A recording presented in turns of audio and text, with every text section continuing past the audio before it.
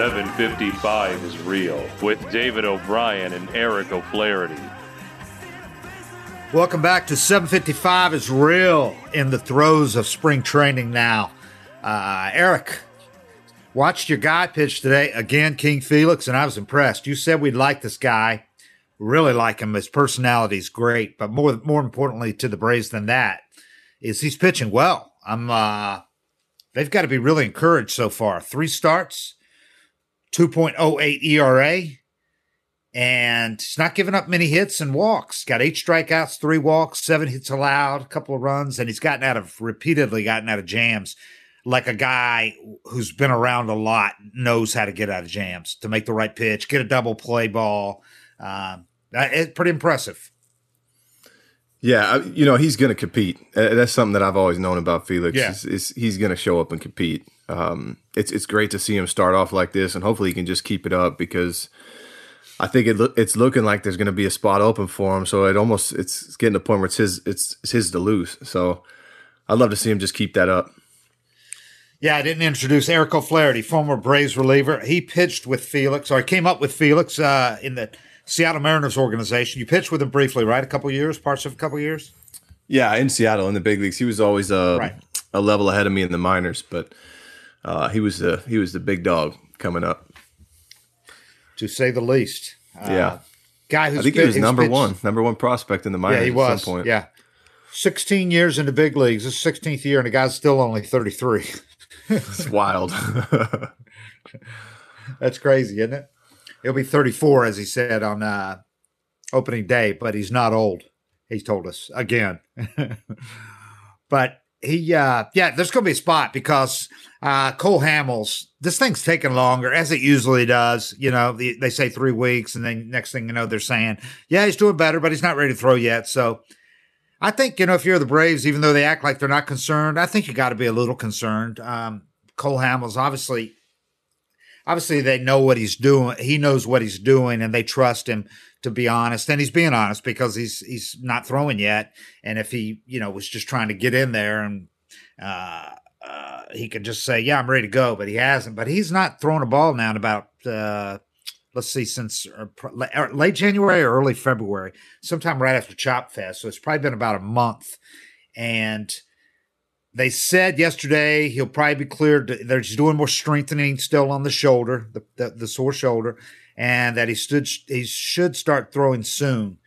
But if you're looking at, he's basically going to be starting from scratch, right? I mean, you're looking at, I don't see how any way he could be here before, say, mid-May.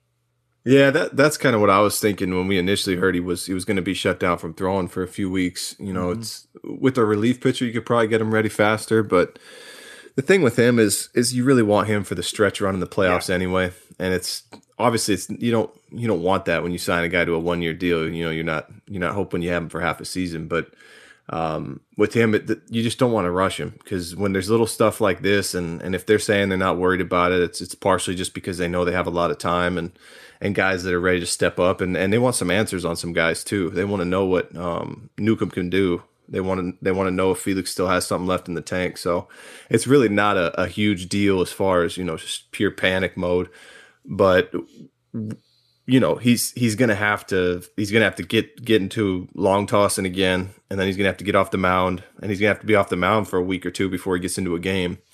So it's probably I'd say mid-May would be nice. That's kind of that's about right, I'd say. Yeah, I think you pointed out the positives, if there are, to take out of this, are that there was only going to be one spot open, and you've got a couple of guys in King Felix and Sean Newcomb, who both arguably are deserving of that spot if they pitch well this spring. And Nuke is so jacked up and excited about getting an opportunity. So you're not going to be forced to make a decision between those two, and they're both going to get a chance to see what they can do in real games that count for about a month or 6 weeks. So that's the big positive in this. And they were going to need that 5th starter this year, unlike some past years where they've had 3 or 4 open days in the first couple of weeks because of rain-out days built in the schedule. There are none this time. There's only one off day in the first 3 weeks, 3 or 4 weeks. So they're going to need that 5th starter, and they're not planning to skip him at all. They're just going to, on the one off day they have, they're just going to get everybody an extra day rest. So they're going to need that fifth starter. So that could be Nuke or that could be Felix, and they're going to get to pitch on a regular basis for 5 6 weeks. And the other thing is, if one of the 5 they've got right now, if it's those 5, assuming it's Nuke and Felix, you've got depth right now, and it's showing pretty well this spring. Kyle Wright looks like a different guy. He made an adjustment to his delivery, seemingly a small adjustment, but as a pitcher, you know how big these things can be. It involved his leg lift. He was pointing his knee out just a little bit, but over the years it had gotten a little worse and worse, and it felt awkward for him trying to make the adjustment in season, but he worked on it all winter up at Vandy when he was with some coaches and some major leaguers up there, and sending the Braves videotape of showing progress as their coaches kept getting videotape to make sure he was doing it right. But pointing his knee inward and turning his back a little bit. And he said it's all the difference in the world in allowing his arm to catch up and not get ahead of his body. And that the command as a result has been so much better. He said it's so much easier to throw strikes, even though it feels a little awkward, almost like he's turning his back to the catcher. But the effect is exactly what they hoped it would be. It's so weird because if you tell a pitcher to drop his arm slot, mm-hmm. he can drop his arm a quarter of an inch and it feels like a foot and a half. You repeat this motion so much. That's why it's so hard for guys to make adjustments in season, especially when you're trying to get results and trying to get hitters out. But little stuff like that, man, I mean, you're always looking for that. A pitcher's always looking for a key where, it's you keep your shoulder in a split second longer, you get your foot down a little earlier, you stay back a little longer, just little adjustments. And guys will make an adjustment like that, and it'll seem so stupid because you won't even be able to see it on video. And a lot of times it's just like proprioception, it just feels different or it feels right. But guys will make these adjustments and they'll go on like a 3-month tear. And that's just baseball, man. I think the most comparable sport would probably be golf as far as, the little mechanical adjustments that get amplified. But if he says it's making that big of a difference for him, I mean, you got to believe it. Yeah, he said that when they looked at it, when they really slowed it down, the video, he could see his arm getting ahead of his body. When his knee was kind of pointed a little bit forward instead of in, and he was opening up with the knee. He said his result was he'd end up getting ahead. His arm, it wasn't in the right slot overhead, and it would get ahead of him, and that was get him out of whack with throwing strikes. So he had good periods last year. He had stretches where he was really good, and then he'd have a couple of 2 or 3 really bad games, and he thought that he says he feels so much more consistent now with this. So the stuff is there. I mean, this guy's got great stuff. He's got the top of the rotation stuff, which is why he was a first-round draft pick a couple of years ago out of Vandy. And he's a really smart guy, intelligent, and he's 6'5". I mean, all the stuff is there for the guy to be a, top of the rotation type starter. He has a great mound presence too. I love the way he walks around the mound. He looks like he's in total control. He doesn't look rushed. He doesn't look nervous at all. He looks like he's in control and confident every time I've seen him out there.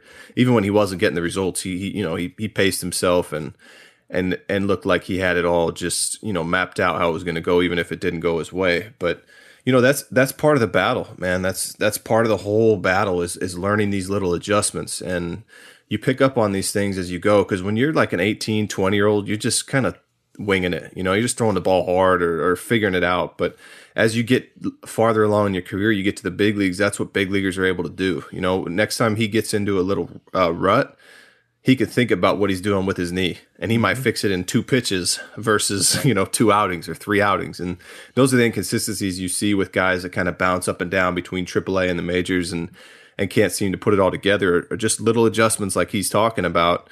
And then all of a sudden, I call it a key. Well, so now you got a key, and so you say, one of my big keys is whatever I don't understand what he's saying about his knee. I think he's just kind of internally rotating it a little bit, but one of his keys is that front knee. He's like, all right, or maybe it's his back knee. I'm not sure, but no, it's his front knee. He said he was opening up before, and now he's consciously pointing it inward to where his back, he turns his shoulder a little bit where he feels like his back is facing the catcher. You know what I mean? Yeah. So he's kind of rotating. Yes, he's rotating instead of before he wasn't. And his arm was getting ahead of him, he felt like. So now he's got that key. So next time he gets into a little slump or something, because the goal is to not be thinking any type of mechanics when you're on the mound. But you have to be somewhat conscious of, if you miss, if I miss up and away 2-3 times in a row, maybe I'm flying open. And you take it and essentially you turn it from a guessing game into you learn your delivery and you learn yourself so well that now it's not a guessing game. I know what I do when I miss up that way. I know what I do when I can't throw strikes. And you have all these keys you turn to that kind of get you locked back in just in a shorter period, with less error. So hitters have the same thing. Hitters have everybody in baseball is doing it. Yeah, a key, whatever you want to call it. Everybody's doing the same game, making those little adjustments. And man, it's just wild because you make one stupid adjustment and you can literally ride that thing. And it's the only thing you have to think about when you throw the ball or swing a bat for 3 or 4 months because you've built up the muscle memory and the rest of, your delivery or swing. And you ride it. You can ride it for 3 or 4 months and just be unhittable or a guy can go hit you when you see a guy hit 340, with like 12 home runs in like a 3 or 4 week span. That's the type of stuff they're doing. So yeah, it might seem minor and you might not even be able to see it on video and an untrained eye might not be able to pick it out. But if he says it feels that much different, you got to believe it. Yeah. And he was missing up and away is what you were talking about, flying open and missing up and away. It's like with the hitters, like what Dansby had last year, the thing he worked on with Chipper, that small adjustment, but he was just raking as a result of the start of the season. He looked like a different guy. And then Austin Riley right now, he made that adjustment with his back foot and stopped with a hip slide. And now he's not swinging and missing. He's not striking out and he's making contact and you're seeing the results. So just the little things. It's always evolving too, because then you'll have that adjustment and you over exaggerate it to the point where it becomes a problem, and you got to come up with a new one that kind of fixes that. But the really good ones, they're so in tune with what's going on with their body, they can just keep on coming up with adjustments and keys, and they have kind of go-to stuff that gets them back to kind of their base level and their base swing or base delivery. It's cool, man. I love seeing guys and I love hearing them talk about it. That's probably my favorite thing about the game of baseball was just always trying to fix those little problems. And it's like solving a puzzle every day. Well, so it's great to have that kind of depth and also Touki Toussaint cleaned up his delivery some in the offseason and he looks a lot better too. He's pitched well so far. So you got those 2 extra guys, whoever they are, because when you look at it, Cole Hamels has thrown, 150 innings or less for about 3 straight years. He had 1 year in there where he threw closer to 200, but the other 2 is around 150. Max Fried is a guy who hasn't been high in the innings yet, and he's had some nagging stuff and the blister thing. Soroka still hasn't piled up a big innings year yet, a full season, because he started a little late last year. So it's good to have that depth because and then Folty obviously was so inconsistent last year. Anything could happen with him. Nuke, he spent most of the year in the bullpen last year. You got a bunch of guys. It's not like you have 3 or 4 guys who've been pitching 200 innings a year, in other words. So that depth, you're going to need that depth for sure. And I'm still not convinced that they won't need to make a trade for a top of the rotation starter in midseason, but at least they've got some depth to work with and hopefully can find 5 guys out of that group of about 8 to be fairly consistent. They will. It's kind of just a balancing act of giving guys, especially young players, kind of a little bit of time to take their lumps and figure it out at the big league level. But you're also trying to win a division. Yeah, so, exactly. There's going to be a sense of urgency where, that you got to get it together and figure it out. And we need somebody to step up. And usually in these situations, it's just whoever steps up. If somebody's inconsistent or struggling or keeps having injuries, you can get – they call it Wally Pipp pretty quick. But if Wright's ready or if Tukey's ready, and Tukey's another guy that I think is he's just a little inconsistent with some of his delivery and some of his pitches he makes, and sometimes he'll have a rough inning. But Tukey's another guy that he's so damn close, man. Like he's one adjustment or just kind of one cue or one different thought away from you could really see him taking off too. So having those 2 guys down there, knowing that they're this close to the big leagues, you just hope they don't get discouraged if the rotation is really dealing well, because you're going to need them at some point.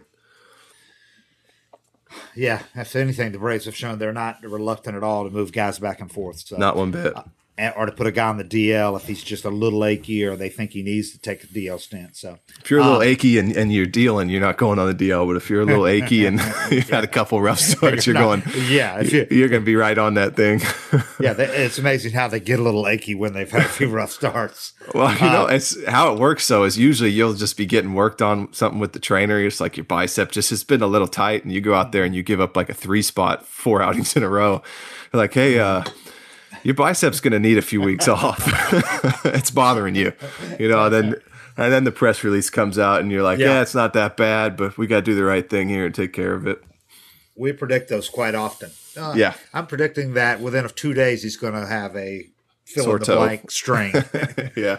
So Felix, after today's game, it was funny. He asked him about reinventing himself after, I asked him, after a few years of not really having that big fastball anymore, does he feel comfortable now kind of with his reinvented self? And he said, yeah, man, I had to get out of the American League, go to the National League, see something different. He said, the velo's not there, but I've got other weapons. Then he said a few more things he said in the postgame with us. He said, I asked him if he was going to surprise some people who wrote him off after the last couple of seasons out in Seattle. He said, man, I don't want to talk about it. I don't have to prove anything. I do what I do. I'm just going to go out there and compete. He was smiling when he said it, though. He's not like he's angry, but he said, no. Somebody asked him again about being 33, and he said, I'm 33. I'm going to be 34 at the start of the season, but I'm not that old. And then he was asked if he's got some good years left, plural. And he said, definitely, for sure. And I'm being with the Braves. He said, I picked this team because they're really, really good. I'm just going to go out there and compete, just be myself.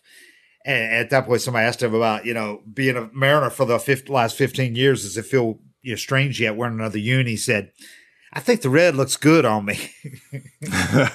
He just wants to pitch well. That's it. Yeah. Yeah, it's he's funny, man. Start on the other coast, and I think that was good. It was good decision on his part and the Braves' part, obviously. I mean, he could be the next Anibal Sanchez. We'll see. I'm not going to put too much stock in spring training results, but so far so good. He's doing exactly what they hoped he would do so far. Yeah, he's healthy. And that's most important. And he's happy. He's being healthy. It's being hurt. It's such a mental toll, and it's like what you said. With Hamels, you don't have to. You're expecting what you expect out of him, but the performance is going to be there. But with Felix, he's going to have to. If his shoulder hurt right now, he's still pitching. Because he's got to pitch to keep playing. He's got to pitch to make this team. Or a guy like Hamels, who's in the position he's in, he can take it really, really slow and be really careful with his shoulder and be like, I'll be ready mid-May or June, and everybody's fine with that. But with Felix, man, this is it. So, to see him laughing and smiling and feeling good, he's healthy. It's a good sign. Oh, and they're at that point, when the pitchers start to hit, like in the next turnaround, I think they're going to, because they've been DHing so far, and the pitchers are going to start hitting for themselves. And he's a career American Leaguer. He was asked if he's ready to swing the bat yet in his next start, and he said, "Oh, I forgot about that. I'm going to be in the cage tomorrow for sure." He hit a grand slam, right? Yeah. He hit a grand slam off of Johan, opposite field. A high fastball. I forgot it was off Johan. Yeah. Crazy. I've seen him go upper deck at Safeco. He's got some power. Wow. We used to, so anytime you'd be in the American League and you'd be approaching interleague, because interleague used to just be like a 2-week window or something. It wasn't all year like it is now. But you'd take pitchers BP and you'd find out real quick who the guys had, any sort of athletic ability, if once you started taking batting practice, because there'd be a few pitchers that couldn't even hit the ball in batting practice. And then there'd be, like a Felix or a JJ Putz would be trying to hit balls in the upper deck. And then kind of everybody else was sort in the middle. But he was hitting balls at Safeco Field, which the ball does not fly. And this was the old balls. He was hitting balls up in the upper deck in left field. I was like, dang, man, I want to see this guy hitting a game. And I'd actually gotten sent down, and I was in AAA at the time. So we were watching the game on TV, and everybody was talking about how much power Felix had and everything like that. And he goes up, and it was like the first pitch or something. He hits the opposite field homer over by the scoreboard at Shea Stadium. It's wild, man. Wow. Yeah, I could see that back in the day. And he was a big boy. Yeah, his eyes were closed. Yeah, he had another probably 25 pounds on him, too. Yeah. His eyes were closed. He just swung out of his ass and hit a homer. This type of stuff he used to do all the time. We'd like to pause for a brief minute to ask you, our faithful, excellent listeners, to click the show notes for today's episode and then follow the link that's there to a very short survey. You all know so much about us. Eric, being a former member of Oventbro, living out in Seattle now, his house recently got flooded. You all know these things if you've been listening to the show. But we don't know much about you or anything about you. So the survey is 11 super simple questions, and it will take you less than 60 seconds, I promise. So head to the show notes for today's episodes and click on that link. Do it now. Eric, Shane Green was charged with 4 runs in a 9th inning of Monday night's game against the Phillies over here at Cool Today Park. 3 of those came while he was in the game. The last one came, he left with the bases loaded, I think, and they were some hard hit balls that he gave up. The last one came after he left, and the prospect he came in gave up a hit. One of the runs he gave up was a home run. Christian Betancourt, that long ago Braves prospect, who hit 2 homers in that game. One off Will Smith in the 7th inning, but the one off Green was a blast. Green left with 2 out, and it's been a rough early spring for him. I tweeted today he's 0-2, 16.88 ERA in 3 spring appearances. He's allowed 6 hits, 6 runs, 5 of those earned, 2 homers, 2 walks, and a wild pitch in 2 2/3 innings. Okay, so I tweeted that. Of course, you know the response. Several people predictably chimed in that trade the bomb, biggest mistake. This guy killed us in the playoffs and all that.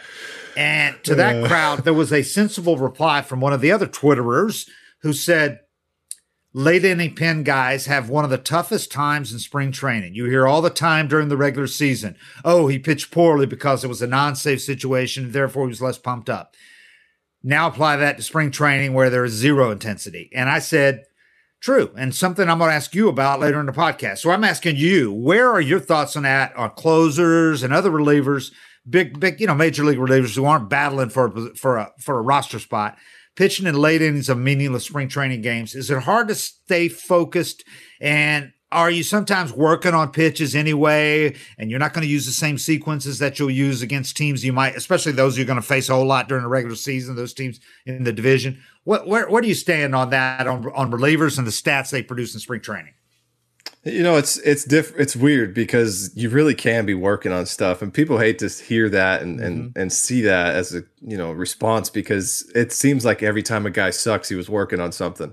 You know, it's a get out of jail free card all spring. Yeah. But a lot of times guys really are working on things. And for example, you're not going to throw a 2-0 breaking ball in spring training. You know, if you're trying to make a team, you might, but I mean, it's a perfect opportunity to actually work on making that tough pitch and getting a ground ball and a fastball count. If you have a guaranteed spot on a team, you're not worried about those numbers. So, sometimes guys are working on stuff. Sometimes you come out flat. You just don't, you're not that amped up, and there's still a month left. So he probably knows he doesn't need to be extremely locked in at this time. But as the momentum builds, you can start to get a little worried, and start thinking, man, I better start putting something together, because the season's, 2 weeks away or a week away. That's when you really want to kind of analyze how guys are throwing the ball and what's going on. But this early in camp, it is really a good opportunity to work on things. So I don't worry about that.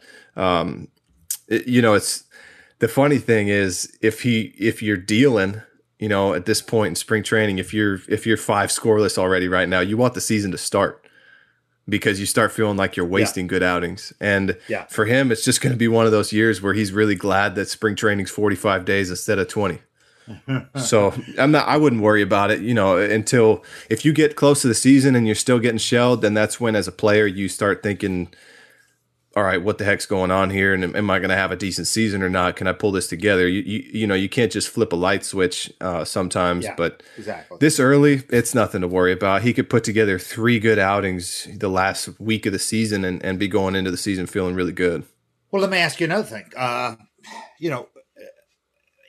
Does it matter that a guy like in his case, he's in a very deep bullpen, and he's one of the only guys that doesn't, the other guys that are ahead of him in the pen, the Will Smiths, Chris Martin, and Mark Melancon, they all are on guaranteed contracts, obviously, signed as free agents, or Melancon they traded for with the deals left on, with years left on his contract. Shane Green's not. He was an arbitration guy. So while he's just over $5 million, as an arbitration guy, as you know, they're not actually guaranteed. It doesn't happen very often, but you could cut him if you wanted to before opening day and owe him less than $2 million. If you cut him, in a week, you'd only owe him $1 million. So do guys even think about that stuff, or is that the kind of stuff that, he's an all-star last year with Detroit?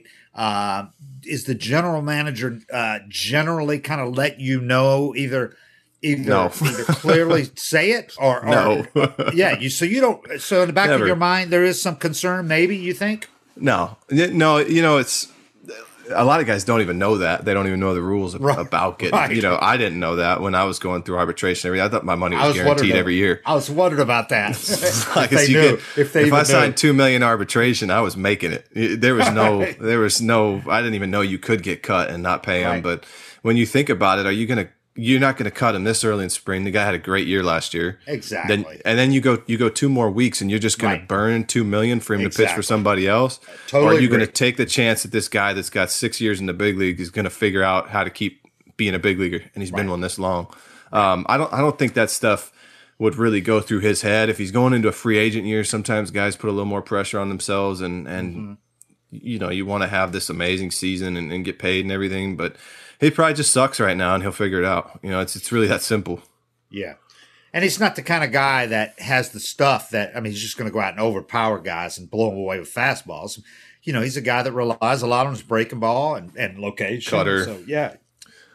A lot of times those are the guys that struggle too, because if you're finding your mechanics, you're finding your delivery, you're finding the strike zone, and spring training could be tough because if you're trying to find a pitch like a cutter or a fastball, you're going to be in the zone with it a lot. And guys you just face minor league guys that are just hacking. They don't care what pitch it is. Right. If they see something in the zone, they're not trying to work a count. They're not trying to do it. They're trying to go deep and impress, the guys in big league camp and things like that. So they've got about 5 or 10 at bats. They're going to make the most of them while they're over in big league camp. They're not going to get cheated. It's just one of those things that spring training is kind of a crapshoot with numbers anyway, and you don't really worry about it when you've got some time in the game until I'd say the last week and a half, 2 weeks. You want to see yourself feeling pretty comfortable that if games start next Monday, I can get whoever I need to get out. And talking about the type of pitcher he is too, and the adjustments and everything. Remember how bad he looked after that trade? He started out as a closer, lasted about a week, 10 days. And then and then they dropped him to a setup role, and it was like he flipped a switch, and all of a sudden, for 6 weeks, he was pretty damn good till that bad game, in the division series. But those are the adjustments we're talking about, and sometimes it's mental, sometimes it's physical. The talent's in there. Yeah. The guy had a great year last year. You just got to be patient and let it sort itself out. I don't even think they would have entertained the idea of cutting him to let him play somewhere else and still pay him $1 or $2 million. Exactly. Then he goes over there and pitches exactly the way he did, for most of last Every year. You're paying him. You're paying him to leave.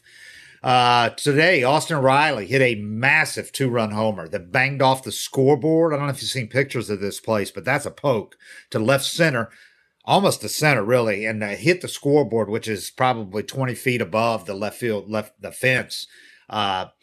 It was a shot. He's been killing the ball, hitting line drives, and he only had, I think, 1 strikeout before today.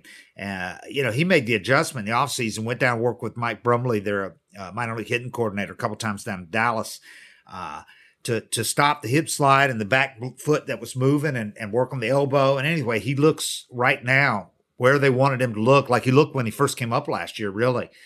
He and Camargo both have played well so far in this third base battle. It's early, but they both played really well. Exactly what the Braves had hoped. They'd hoped one of them at least would play this well, and they both look good so far. Camargo in a lot better shape. I think it'll be Riley who wins the job because I think that power is just too big to keep out of the lineup. If he's not going to strike out much and he's going to hit, line drives all the time and hit some bombs, I don't think, they're going to keep him down at AAA. Camargo, the question is, Camargo's got options. He can get sent down.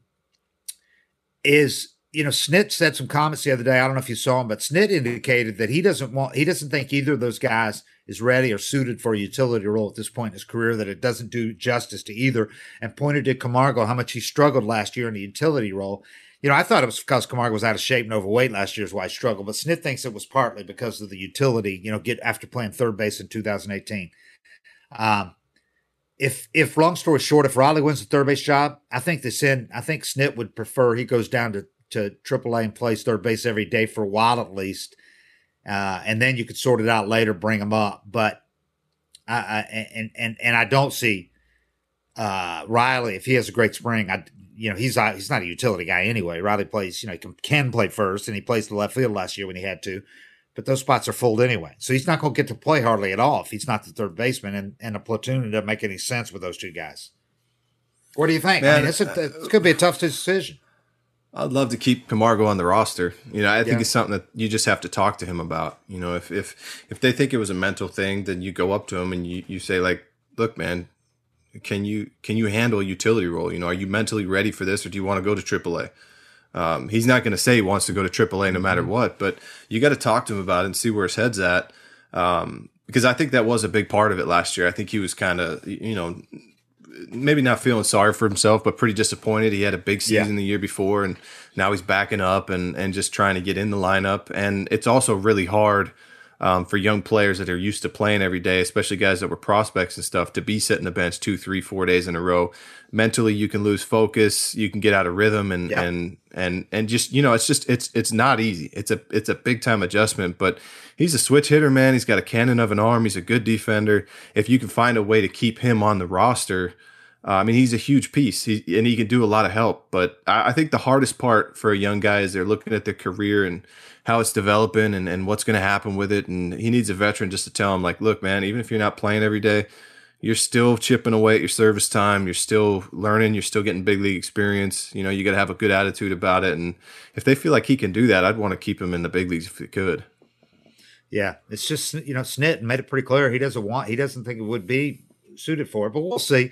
It is a 26-man roster, remember, this year, not 25. So here's the case. It would presumably leave if Snit, is not just blowing smoke, and he does want one of those guys to go to AAA if he didn't make the, win the third base job. That would presumably leave one bench spot on the 26-man roster, because you got 8 relievers. You got 5 outfielders currently, barring a trade or injury. You got 5 full-time outfielders, with Marcell Ozuna, who's not looked good so far, but, you don't worry about him. Acuna, obviously. And then you got the 3 guys vying for one spot, and Ender has looked good so far. But you got Markakis and you got Duvall. So you got 5 outfielders, plus you got Echeverria as your main utility infielder, which I think is another reason why Snit probably doesn't think, Camargo would be well suited for a utility role, because Echeverria is the main utility infielder. So then you'd still have one more spot. He's on a minor league deal, though, right? Or is he on a big league contract? No, he's on a big league deal this year. Oh, okay. Yeah. And he's there. So then you would have, your 2 catchers, and that would leave one more spot. And I would think right now, even though they have the 5 outfielders, I would think Culberson probably is the guy for that spot, even though, he's not much of an infielder right now. He still can play the infield, all the positions basically a little bit. And he's your pinch hitter and all that. So I would think it would be him right now if that's the way they go. And Snit doesn't want to keep the loser of the third base battle in the big leagues. Well, it makes sense. It makes plenty of sense to keep him down there playing every day and groom him as an everyday player. He's got the talent. He should be one. He keeps getting put in a position where he's got some stiff competition, man. There's plenty of other organizations that it wouldn't even be a battle. After his first year, they would have just been content with him and he would have been there. But this team's trying to win a division, and that's one of the tough things is they went out and got Donaldson last year, and this year you got Austin Riley. They got a really strong farm system. He's just in a tough spot as far as competition goes, but there's nothing he can do but keep playing hard. So I get it. I get sending him down to AAA and wanting him to stay sharp and be ready, because if somebody gets hurt or there's an opening, you don't want him. Yeah. You don't want him rusty or sloppy coming off the bench and having worked himself into some kind of slump. I definitely see both sides of it. Change of topics here. There was a lot of good news in camp on Monday, Eric, and I'm sure you saw this, but especially the return of Freddie Freeman to the lineup after missing a week. More of a cautionary thing than anything, with soreness in that surgically repaired elbow. And the return of Martin Prado to a Braves uniform in whatever capacity it is. For right now, it's only as a, quote, guest, because I asked him if he's a guest instructor, and he smiled. He said, no, I'm just a guest. But this is a big first step in what the Braves hope. I know they want to get him back. Snitker has openly says he'd love to have this guy in any capacity. Freddie was raving about how he's going to be great the time he's here. He's going to be great with all the players, not just the young guys, but all of them. And Martin, he's got 3 little kids, and his wife's a doctor down in Miami. So, they're right now he's a stay-at-home dad. But you got to think the fact that he's back here in Braves camp, because a lot of teams wanted him in camp this spring, is maybe the first step in whether it takes a year or 2, who knows? But in him coming back to the Braves, maybe in some capacity. They want that. Everybody wants. Yeah. Everybody loves Pratto, and the beautiful thing about him is he speaks English perfectly. He speaks Spanish perfectly.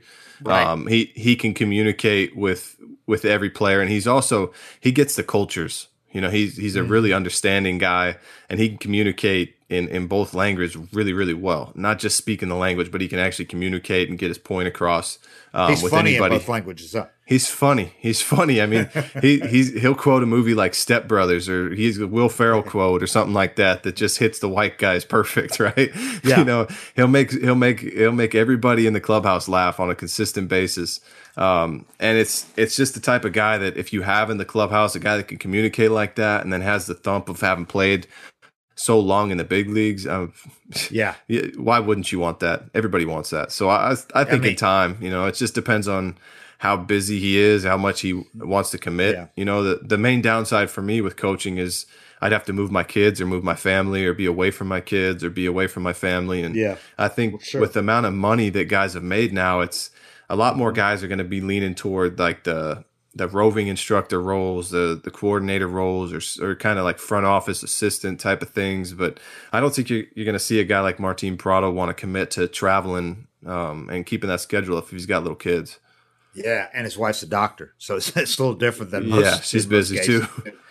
But yeah, he's it's funny because he's as popular as he is with the fans, and he is wildly popular with the fans. I haven't got more response to anything this spring other than Martin being back in camp and Fox Sports South letting Kelsey go. Those are the 2 things that have gotten the most response from fans. Yeah, overwhelming.